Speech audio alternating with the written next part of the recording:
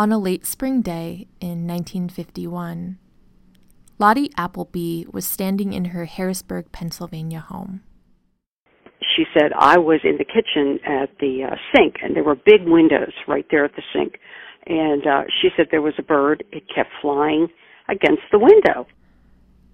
That's Jane DeFina, Lottie's granddaughter. She was about 3 years old at the time this story starts, and she's heard it several times over the following years. And she said it kept it up, and she said, I said to Pap, that's my grandfather, she said, what's with that bird? She said, it keeps trying to get at the window. And he said, maybe it's too clean or something. And he said, just keeps flying into it. And she said, eventually, she said, we didn't see it. And she said, I went outside, and there on the sidewalk by that side of the house, there lay the bird, dead. And she said it wasn't long after that, she said, we get the phone call. The plane, that they had found the wreckage, and there were, nobody survived. The wreckage DeFina is referring to was that of United Airlines Flight 610, a 4-engine luxury airliner piloted by her uncle and Lottie's youngest son, Captain Dick Appleby. In the early morning hours of June 30th, 1951, Appleby was at the helm of the DC-6 plane as it passed over Cheyenne en route to Denver. From there, the flight, which originated in San Francisco, was supposed to head to Chicago. But around 2 a.m., Captain Appleby wasn't responding to calls from the Denver control tower. Call after call after call went unanswered, and as you can guess, the plane never made it to Denver. Instead, for reasons we'll get into later in this episode, Flight 610 crashed into the side of Crystal Mountain, west of Fort Collins. Everyone on board, all 5 crew members and 45 passengers, including 7 kids, were killed. To this day, nearly 71 years later, the crash remains the deadliest commercial aviation disaster in Colorado history. That fact stunned me when I first learned it. The deadliest commercial crash happened here, just outside Fort Collins. It did. And despite all the decades in between, people do still remember it. Or at least, they remember the stories their parents passed down from it. They remember the toll it took on their family. In this episode, you'll hear from some family members of crash victims, including Jane DeFina's cousin and Captain Dick Appleby's daughter, Janet, who was 6 when her dad died. Thanks to an oral history project, you'll hear the recorded recollections of Harold Warren, Larimer County's coroner, who helped process the crash site back in 1951. But first, you'll hear me huffing up Crystal Mountain. I was able to hike to the spot where the plane crashed in early June, and remarkably, all these years later, you can still see pieces from Flight 610. There are twists of aluminum and steel, shards of ceramic United Airlines plates and coffee mugs, reminders of a northern Colorado tragedy with ripple effects that span distance and time. I'm Erin Udell with the Fort Collins Coloradoan, and you're listening to episode 32 of The Way It Was, The Crash on Crystal Mountain.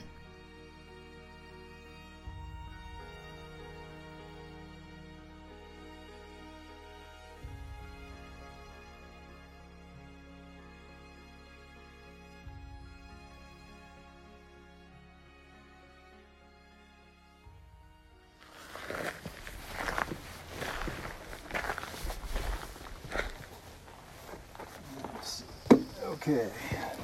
You got everything, Caleb? Yeah. As someone who writes a lot about local history, I know more than most that finding actual physical reminders of that history can be tough. People die, buildings get torn down, time just beats on. So late this spring, when Fort Collins wreck chaser Ron Miller said he and a mentor wreck chaser of his, Caleb, were hiking up to where Flight 610 crashed, I leapt at the chance to join them.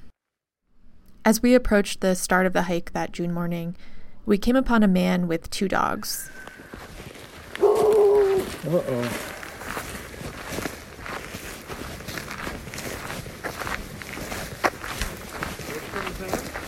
Yeah.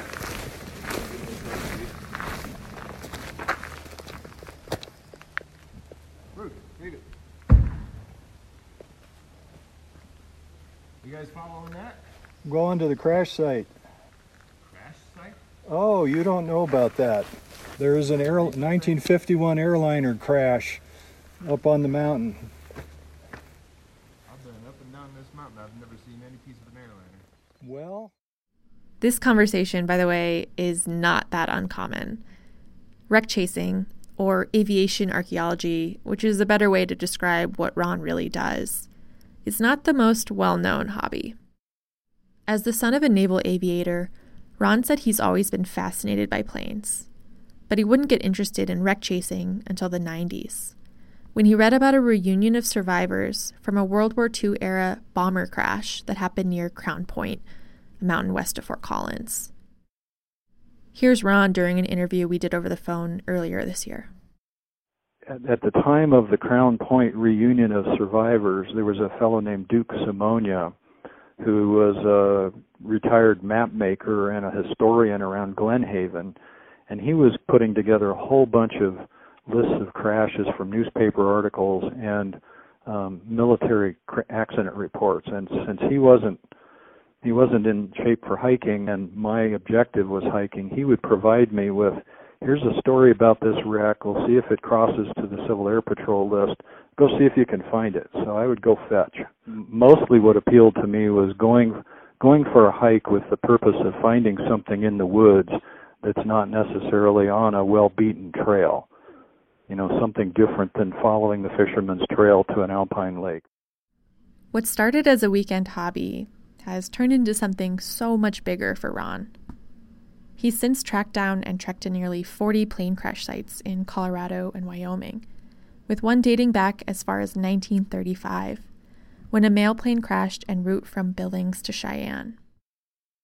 In the late 90s, he started immortalizing these findings through his website, coloradowreckchasing.com. It lists out a lot of crashes in Colorado and Wyoming, though scavenging concerns and the fact that many of these crashes fall on private land has kept Ron from posting about several of them. Of the sites he's hiked to, Ron said Crystal Mountain has become one of his favorites. He's been there more than 20 times since he started wreck chasing. And because of that, I felt like I was in pretty good hands during our recent hike up there.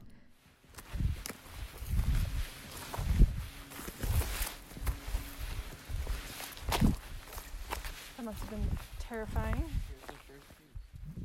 After reaching the ridge where Flight 610 crashed, Caleb was the first of us to spot a piece of the plane. It was a skinny shard of riveted aluminum. Oh, wow. You don't find aluminum with rivet holes for any other reason than airplane. Wow. And then actually I can see a twisted piece of part Yeah, right up there. Soon, other remnants from the 4-engine luxury airliner were coming into view. Boxy steel parts, more twists of aluminum, shards of old ceramic crockery. That's probably what interested me the most. There were these pieces of blue and white dishes with UAL, United Airlines, stamped on the bottom. There was also the handle of a little coffee mug. I should note here that Ron and Caleb never take items from the crash sites that they visit.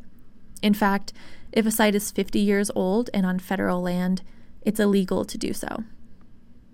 Instead, they stick to taking pictures. And Ron, who does some aviation archaeology work for the Colorado Aviation Historical Society, also takes notes for reports that he sends to the society. I left Crystal Mountain that afternoon more invigorated than ever to pen my own report on the crash. Being up there was incredibly powerful, and it left me wondering what it would have looked like and felt like up there in June and July of 1951. I didn't have to wonder long.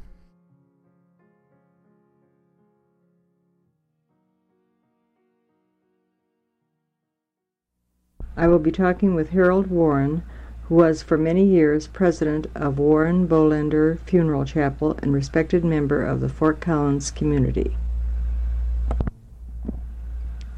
This is Evelyn Solo, September the 9th, 1987.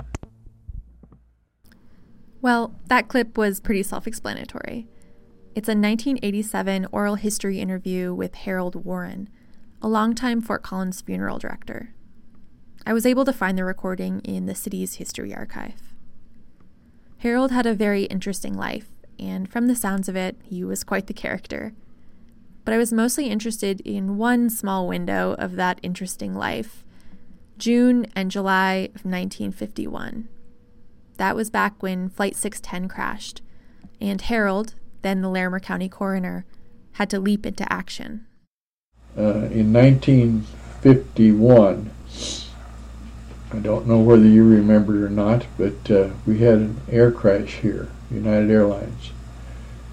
June the 30th, 2 a.m. I was called at 6 a.m. on June the 30th, and I went to bed on 10 p.m. on July the 3rd. And on July the 4th, I was an emotional, mental wreck. We had 50 bodies, and we had gotten them taken care of when I went to bed on July the 3rd.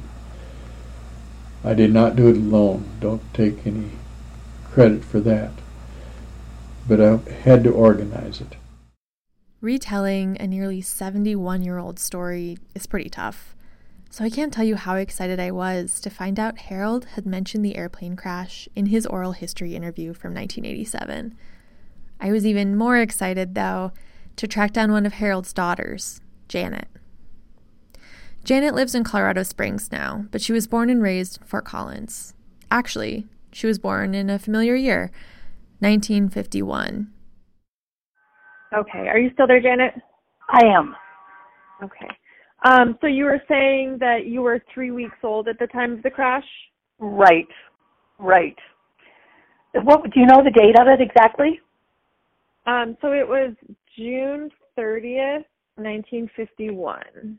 So I was born on the 12th, so that's about right. That jives. I'm not sure all my stories are right or correct. They're just stories that have been handed down. Janet said she heard stories about the crash throughout her life, and for various reasons. We lived in the funeral home, and so that was, talking about this kind of thing was just the norm. And our neighbors were the Goodriches, who were my dad's competitors. And so it was the norm for them as well. So there weren't many other children to play with downtown, so we thought that was just normal, that your dad was a funeral director and an ambulance driver. And so, yes, we talked about the accident. It was a very stressful time for my dad. Now, he was 38 at the time, and he said, these are all the stories, Aaron. He said he had a slight heart attack during this time because he wasn't sleeping much. He was trying to do all this stuff, but he had too much to do, and so he just laid down on the embalming table and took a long nap, which would be very like my father. He did, it was not easy. He did work really hard, and United was very gracious to us after that. My older sister and myself, they gave us each a savings bond for $1,000, which at that time they figured would pay for 4 years of college. And afterwards, now, this, I don't know that this is true, but this is the story, that they did offer him a job to move to wherever United headquarters were at that point, and to be in charge of because obviously they knew there would be other crashes. And so he would be the one in charge of that. As you've probably noticed, Janet keeps making sure we all know that she's just relaying stories she was told over the years. She's not sure if that's exactly how things happened, and that's because her dad apparently was quite the embellisher. While we don't know for sure if United offered Harold a job working on future crash sites, we do know there were a lot of future crashes. Commercial aviation, as it turns out, was quite the risky business in the 50s. So you've been to upwards of 40 crash sites. About 40, probably not quite as many as 40. I'm just kind of guessing. That's Ron Miller again. And that's also me stumbling through a question. So of the ones you've been to and researched, is there one in particular that has really stuck with you or that interests you the most? Well, actually, that's almost two questions. Is the interesting one is the Crystal Mountain DC-6, and that's interesting to me because it sort of demonstrates the state of technology of airline travel in the 50s and how it was not all that safe. I don't know if you know this, but in the 50s at airports they actually had small kiosks where you could buy life insurance for that flight. Things in those years were less reliable, including the behavior of the air crew. A lot of these guys had been wartime trained, and things like the captain is the absolute master, and some captains would have the attitude that the co-pilot is expected to keep his trap shut except to say, acknowledge that he's put the flaps to the setting that he was ordered to do. And history and learning has said that's really a bad thing to do. In fact, that kind of behavior was the cause of a crash of a 747 Korean Airlines in San Francisco. They had a very senior captain and three other guys with way more flying experience in that airplane watching him crash the airplane because they were afraid to speak up and say, hey boss, you're flying too slow, we're going to die. And they'd rather die than tell him that he was making a mistake. So we had some of that in the 50s based on World War II. We also had guys who, the captain's authority is absolute, just like a ship at sea. And some guys would do things like shortcutting the route, such as the Medicine Bow DC-4, and then there was a DC-3 that crashed against Elk Mountain in Wyoming. They were shortcutting, but they'd forgotten that they had reduced their altitude so everybody could breathe. And they crashed into Elk Mountain, killed everybody. Those crashes Ron is talking about are other commercial airplanes that crashed in Wyoming around the same time as Flight 610. One was a DC-3 that crashed on Elk Mountain in 1946, and the other was a DC-4 that crashed on Medicine Bow Peak in 1955. Back then, Ron said it was a lot harder to determine exactly what went wrong when a plane crashed. And then for accident analysis, they did not have cockpit voice recorders, and there were no flight data recorders. And so, like on Flight 610, it was a matter of trying to weigh the evidence that you see and come up with a theory. For all the reasons Ron just described, the cause of Flight 610's crash is pretty vague, even according to the final report by the Civil Aeronautics Board. Here's what they said. The board determines that the probable cause of this accident is that after passing Cheyenne, the flight, for undetermined reasons, failed to follow the prescribed route to Denver and continued beyond the boundary of the airway in a course that resulted in the aircraft striking mountainous terrain. There you have it. Ron said it's also been theorized that Captain Appleby, in a darkened cockpit, accidentally selected the wrong radio receiver switch. So, thinking he was on the right course, he was actually cutting way to the west, all the way into the side of Crystal Mountain. Then there's another, very different theory about what could have caused the crash of Flight 610. It involves, if you'll believe it, classified military documents, the Korean War, and Captain Dick Appleby's daughter, Janet Smith. You'll hear more about that, and from Janet herself, after this quick break.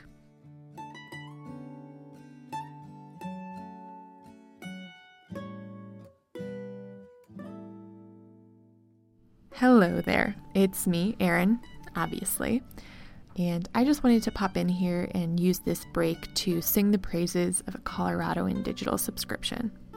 If you're a longtime podcast listener, you're probably sick of hearing me pitch this, but too bad. Everything we do at the Coloradoan, including this very podcast, relies on subscriber support.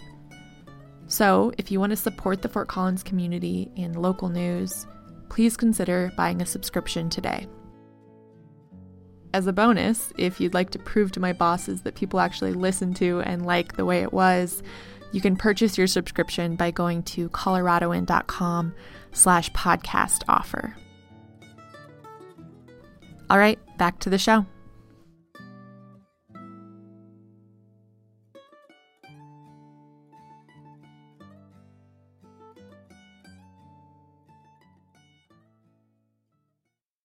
When I started working on this episode, I'm going to be honest, I had no idea what I was getting into. I just thought it was crazy that Colorado's biggest commercial airline disaster had happened right outside of Fort Collins, and that most people, even myself, didn't know much about it. So I started trying to track down family members of Flight 610's victims. I searched through online public records, obituaries, historic newspaper clippings. And I found some people, but I also found a lot of dead ends. At some point, I was hot on the trail, or at least I thought I was, of a descendant of Air Force Lieutenant Colonel Charles Mudgett. Mudgett tried to get a last-minute seat on Flight 610, but couldn't, so he stayed in San Francisco a little longer, and in the process, he escaped death. There were a few stories like this that came out in the days after the crash, and I wanted to tug on that thread a little bit more, so I tried to track down one of Mudgett's daughters. I called a lead in Southern California, and her husband answered. No, she wasn't the Mudgett I was looking for, but apparently he was a psychic. He then launched into a reading right there over the phone, informing me that I was a second-level old soul, and that this investigation was something I was doing as a way to honor a soulmate of mine from a past life. This person was apparently aboard Flight 610. He also said I was very stubborn, which is accurate. Anyway, this call was not the only strange thing to arise out of this project.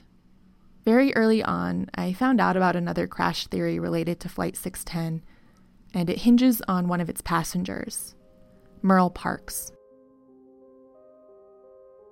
Parks was a lieutenant colonel in the Air Force, and at the time of his death, he was serving as a Strategic Air Command officer. In June of 1951, Parks had recently come back from Korea, or at least that's what the Lincoln Star said at the time.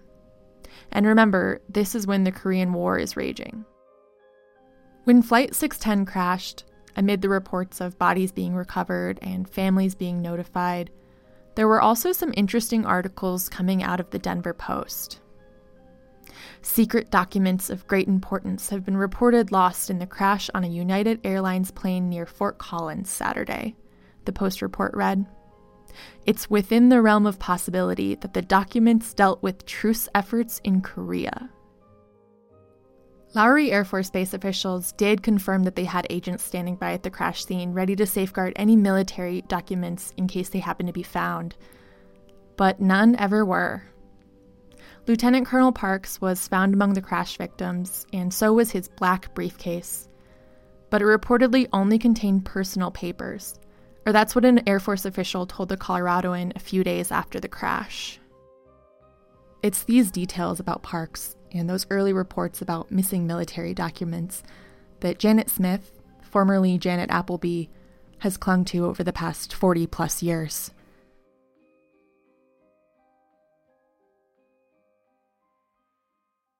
So my mom found out about the crash because a bunch of reporters were banging on the door before dawn, asking her if she had any comment about the disappearance of her husband's crash. And my mom, my husband's flight hasn't crashed. You're crazy. And she slammed the door on them, and then she almost fainted. Janet says she has very vague memories from the time of the crash. She remembers flying to Pennsylvania, where her dad was from. That's where her mom, Dean, told her and Jimmy that their dad wasn't coming home. And Mom let us know. Of course, I cried, and I was upset that Jimmy didn't cry, but he'd already done his crying because he figured it out sooner than I did. Mm-hmm. And Dad being an airline pilot, he was gone a lot, so I was kind of used to him not being around. And like I said, I only have just a couple of mental vignettes of interaction with him. Yeah. So I don't think I grieved nearly as much as I would have if I'd been older. Life for the Applebys carried on. And since the crash was such an emotional issue for her mom, the family didn't really discuss it much. But that started to change in the 70s. Janet was in her 20s by then, and some weird things started to happen. She had this random dream about her dad being a soldier in the Korean War. He was marching across a stream and fell in and drowned. Janet said it was strange, since she hadn't really given much thought to the Korean War before. Then, rifling through a cedar chest at the family's home, Janet said she came across all these news clippings about the crash. And there, also on the front page, were reports of the Korean War.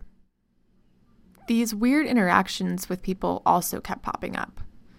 Janet said her brother Jim was on a business trip in New York City when he happened to meet an old United Airlines pilot in a hotel bar. And they started talking about the crash. And Jim said, well, I guess it was pilot error. And the guy grabbed Jim's arm and started, fake punching his arm. And said, it was not pilot error. Don't you believe anything that your dad did anything wrong. That plane was sabotaged, and you're crazy if you don't find out what happened to it.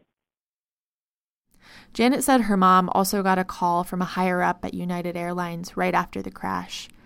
He told her something similar, that the crash wasn't caused by pilot error, that it was an issue of national security, and that for that reason, he couldn't say any more. By 1975, Janet had thrown herself into researching the crash. She talked to her dad's old pilot buddies and Air Force officials. She filed open records requests, which didn't turn up anything. And in the process, she became pretty convinced that her dad's flight was sabotaged. In the beginning, everybody just felt sorry for us. Why are you doing this? Really, what are you trying to prove? And I think most everybody that we knew, a lot of Dad's friends, just thought it was pilot error and didn't consider anything else. Pilots are, right brain, left brain. They're the ones, they're technical people. They're not conspiracy theorists. The further I got into it and the more I turned up, the more I talked about it, the more people started thinking, hey, maybe there is something there. While Janet says she's learned a lot about Flight 610 over the past 40-plus years, she'll also be the first to tell you she's proved pretty much nothing. Much of her theory about classified military documents, the Korean War, and sabotage is based on hearsay. Some early Denver Post reports that didn't really go anywhere, and, of course, the flimsiest of them all, people's memories. To unravel all of Janet's theories and findings, I'd have to do multiple podcast episodes, so I'm just going to leave it there. But if you are interested in hearing more, Ron did post some of Janet's writings about the crash on his website. Before our interview ended, I did talk to Janet a bit more about what those initial days were like for her mom after the crash. She didn't remember too much, but she did say that her mom spoke to one other family of a United Airlines crew member who died on that flight. It was Betty Petrovich, the wife of flight engineer August P. Petrovich. They were a young married couple, and August's sudden death made Betty a widow and single mother to their 18-month-old Nancy. And can you believe it? That's the only other Flight 610 family member I was able to track down and interview for this podcast. Nancy Petrovich is now Nancy Sanborn. She's 72, a retired history teacher, and living her best life on an orchard in Sonoma County, California. Nancy was so interesting to talk to, and we spoke for over an hour. She took me through the stories of her parents' lives, and I wanted to start with Nancy's origin story. Well, kind of. I'm going to take you back to even before she was born, when her mom, Betty, was just a teenager. Betty had recently graduated from high school and was working at a defense plant during World War II. She was engaged to be married to a young man. I think she was 19 at the time, and he was a Marine sent to the Pacific, and his whole platoon disappeared in the jungle. They never heard from them again. So she had lost her love then. So she was starting over, and when she met my father, it appears she was only working for a short time before they decided to get married. After her first love died in World War II, Betty ran off to California, where she got a job in the San Francisco International Airport's Weather Bureau. It was there, Nancy surmises, that Betty met August Petrovich, a United Airlines flight engineer who everyone called Pat. Within a few years, Nancy came along, and the family moved into a tidy little ranch home in Redwood City, California, where a lot of the other United Airlines employees and their families settled down.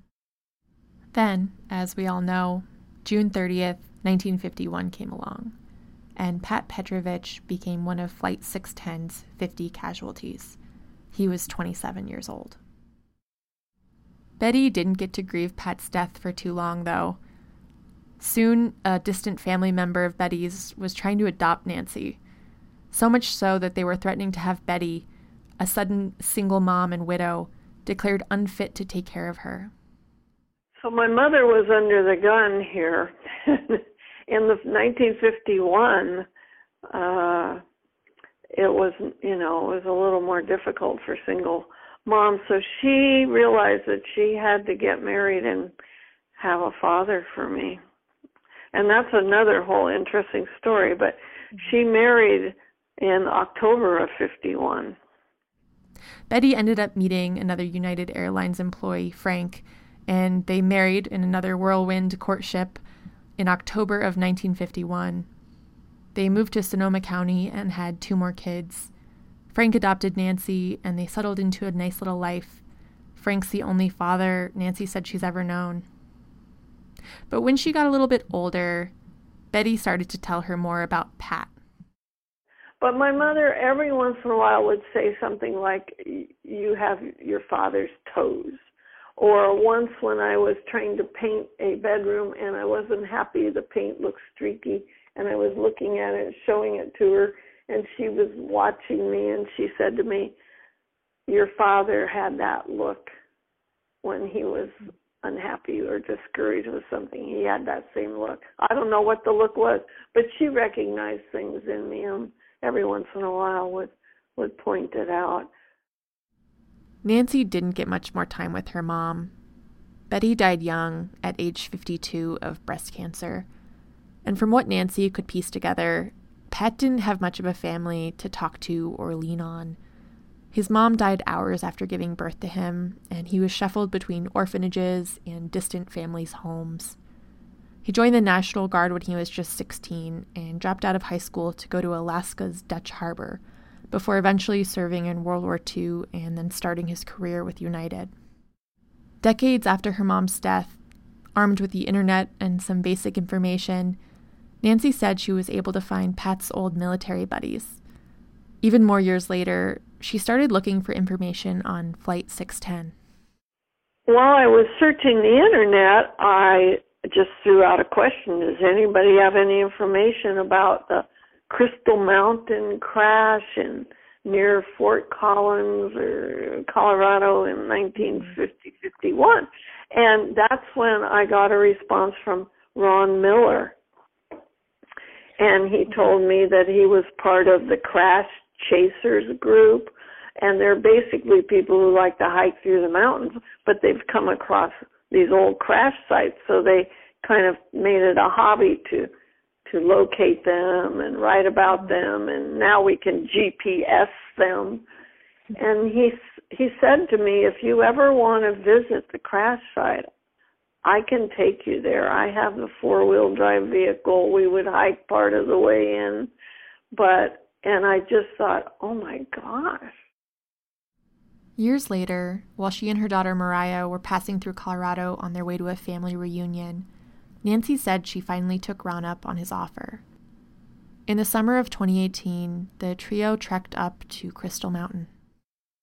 So my daughter and I, Ron said that after they removed everything of importance, they removed the remains, they removed the parts of the plane they wanted to study, they just had a dozer dig a hole and they just scooped all the debris into that hole.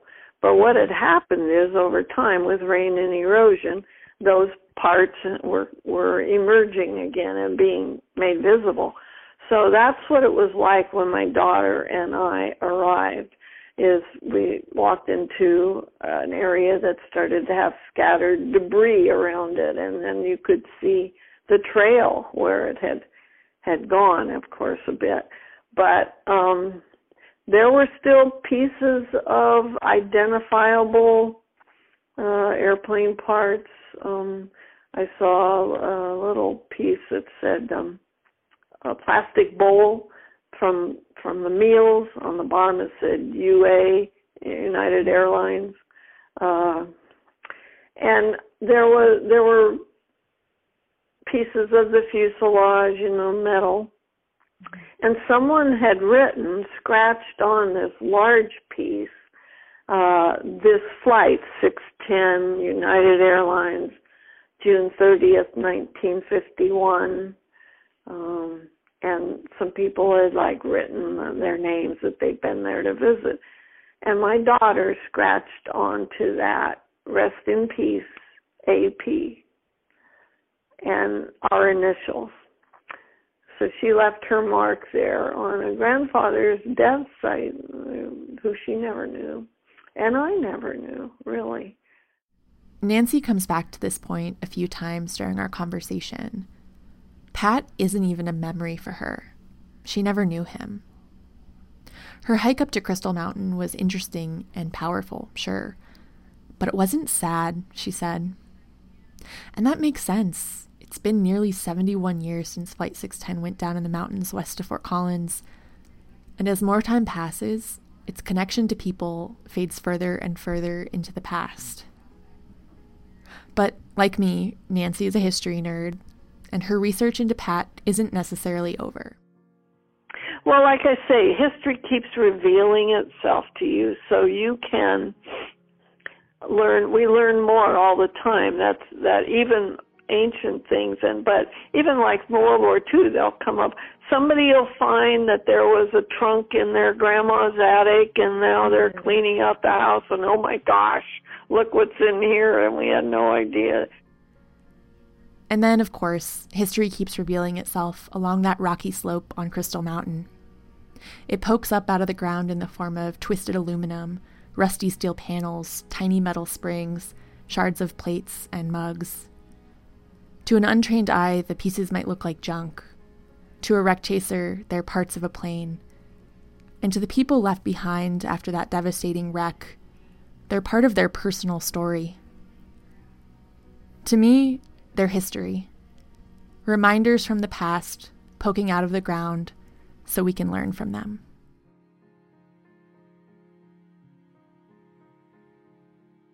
That's it for this episode of The Way It Was, a PodPast podcast. Thanks so much for listening to this latest installment. If you're interested in learning more about Flight 610 and aviation archaeology in Colorado, head to coloradoan.com for my latest story on both of them. That piece also includes photos of the wreckage, both from present day and back in 1987, when there were many more remnants visible. There are also snapshots of Pat Petrovich provided by Nancy. Until next time, history nerds.